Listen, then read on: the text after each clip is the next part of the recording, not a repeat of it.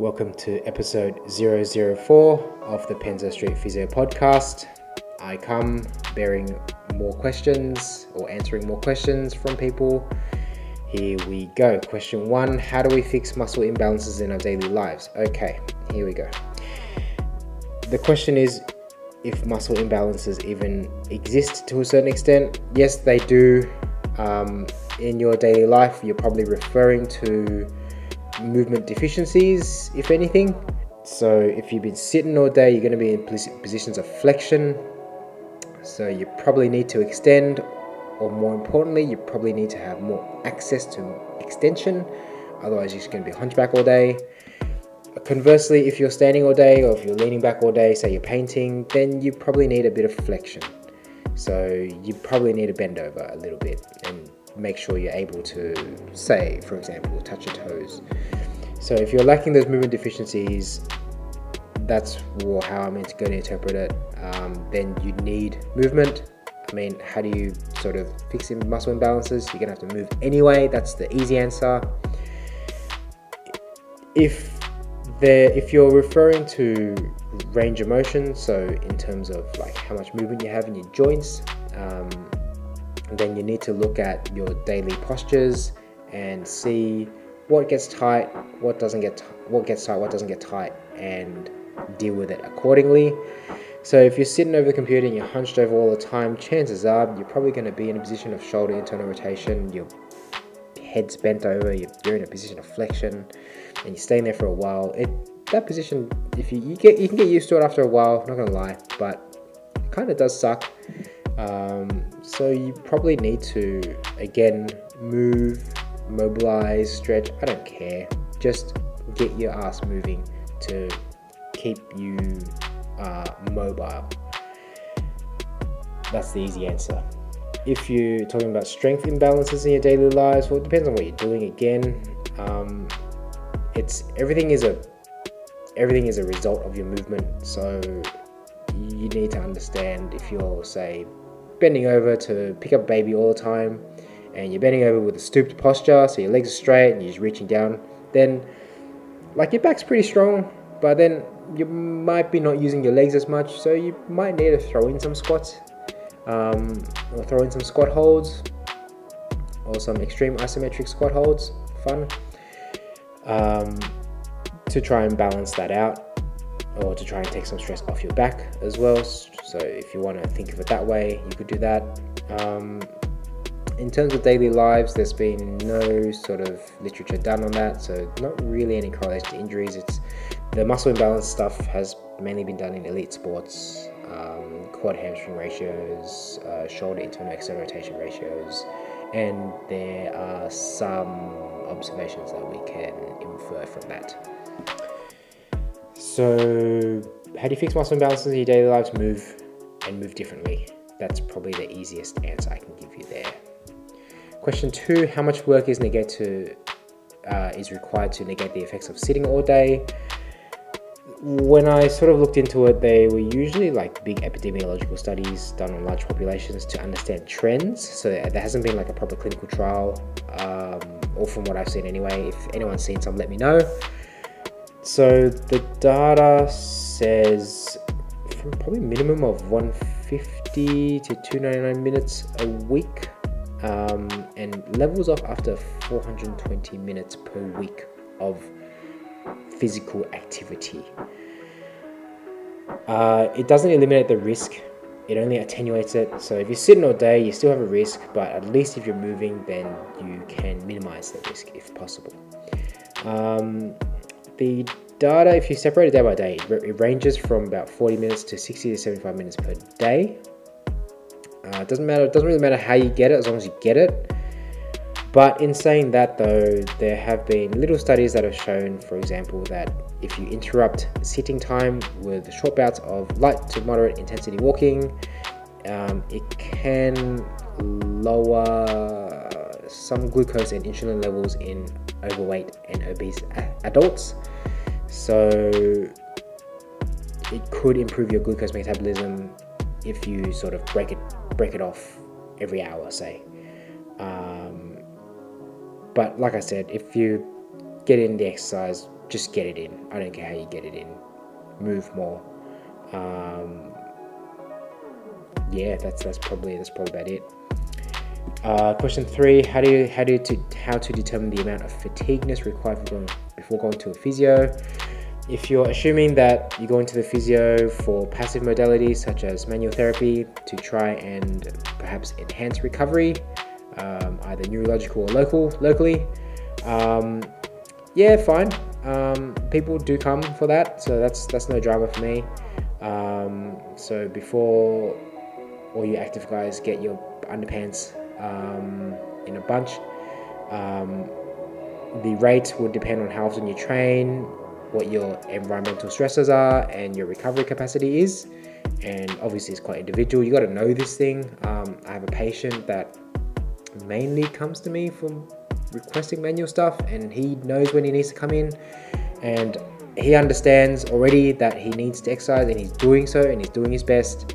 So he's improved significantly in the past year in terms of his exercise capacity, and as a result he's slowly seeing me less and less, which is fantastic because he's getting more independent, which is what I want. But I'm more than happy to say help him out. It's all good. So you need to understand your body, and you need to maybe do a diary to record the trends and to see when you sort of find that sort of critical threshold level before you come and see a physio. Question 4: How to improve foot stability? Well, that's interesting. Okay, that's quite context dependent. Short answer: get it stronger. Long answer: perhaps you need to stabilize the segments above it, because it's pretty hard to have a stable foot if you're moving all over the shop. Your foot generally, I mean, most sort of people who are in the know tend to consider the foot a bit of a tripod. It's quite a simplistic way of putting it, but it's easy that way. Tripod meaning big toe, little toe, and heel, and tripod in relation to center of mass. So as long as your center of mass is within your base of support, you should be fine. If you want to improve foot stability I'm assuming this is going to be in the context of a squat, for example, then you may need to practice pressing down, not curling your toes, but pressing your toes down into the ground, so that you're engaging those little intrinsic muscles. That might provide a bit more stability. Or other ways to do it, I know some people like to screw into the ground, so then they'll like twist their knees out and they'll twist their feet a little bit, but you still need to keep that tripod, because if you lose that tripod, then you've lost the stability.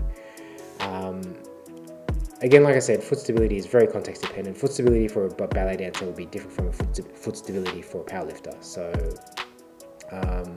you need to sort of figure sort of that out. But that's what I do. I mean, and depending on how you squat, obviously.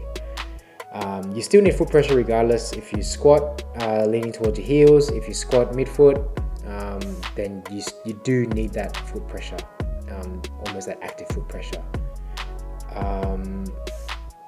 So that is one thing you can do, and you can hold those for say 5 to 10 seconds, or if you're a psycho, you can hold for 2 minutes until you die. Have fun. Question 5, how can you eat 60 fish fingers in one go? You just do it. Don't stop. And question 6, does a lower body weight interfere with recovery? Man, these are exercise physiology questions. Yeah, you probably need to ask an exercise physiologist for this. From the data that I've read, or from the literature that I've read, a lot of the studies have been done on rapid weight loss in combat athletes. And if you sort of go through a rapid weight loss period, then you can get changes in short-term memory, concentration, quote-unquote vigor, and you could potentially decrease both anaerobic and aerobic performance if there is no sort of refeed or rehydration. but that's probably due to the effects of dehydration on your body. Max strength generally isn't acutely affected, even if you do a rapid weight cut. Obviously it's quite individual, but that's from what we've seen. And you could probably argue that reduced like energy / macro or macronutrient intakes could be a limiting factor to training adaptations, and it could affect your health if you keep using it without sort of recovering adequately. But if you do a long cut, like I said, this is probably more for the exercise sports scientists, exercise physiologists, but I believe if you do a slow sort of weight cut, say, you can get metabolic changes, metabolic adaptations. So you need to adjust maybe your eating habits accordingly. You are getting less fuel in your body overall, so I would imagine that if anything, if my hypothesis would be that recovery would be slower, but I'm sure it would have effects on your neural system, your muscular system, and your endocrine and immune system, to perhaps minor effects. But I would imagine that your body's got an amazing recovery capacity, or amazing adaptive capacity, and it'll adapt as well. So hopefully that answers some of it. If your recovery probably will be affected by a point. If it does get affected, then during that weight cut period, or even if it's slow or quick, then you need to make sure that your recovery processes are optimized as much as you can. Your body will get used to it after a while, so yeah, just tough it out. But definitely consult a health professional for this. That's another episode done. Thank you for the questions. If you want to check on more, let me know. If you've survived this long, thanks for listening. Now, don't go off into the sunset and blindly do what I may have said or recommended. Seek proper advice from qualified healthcare professionals. Like, comment, subscribe, or book in if you'd like us to assist.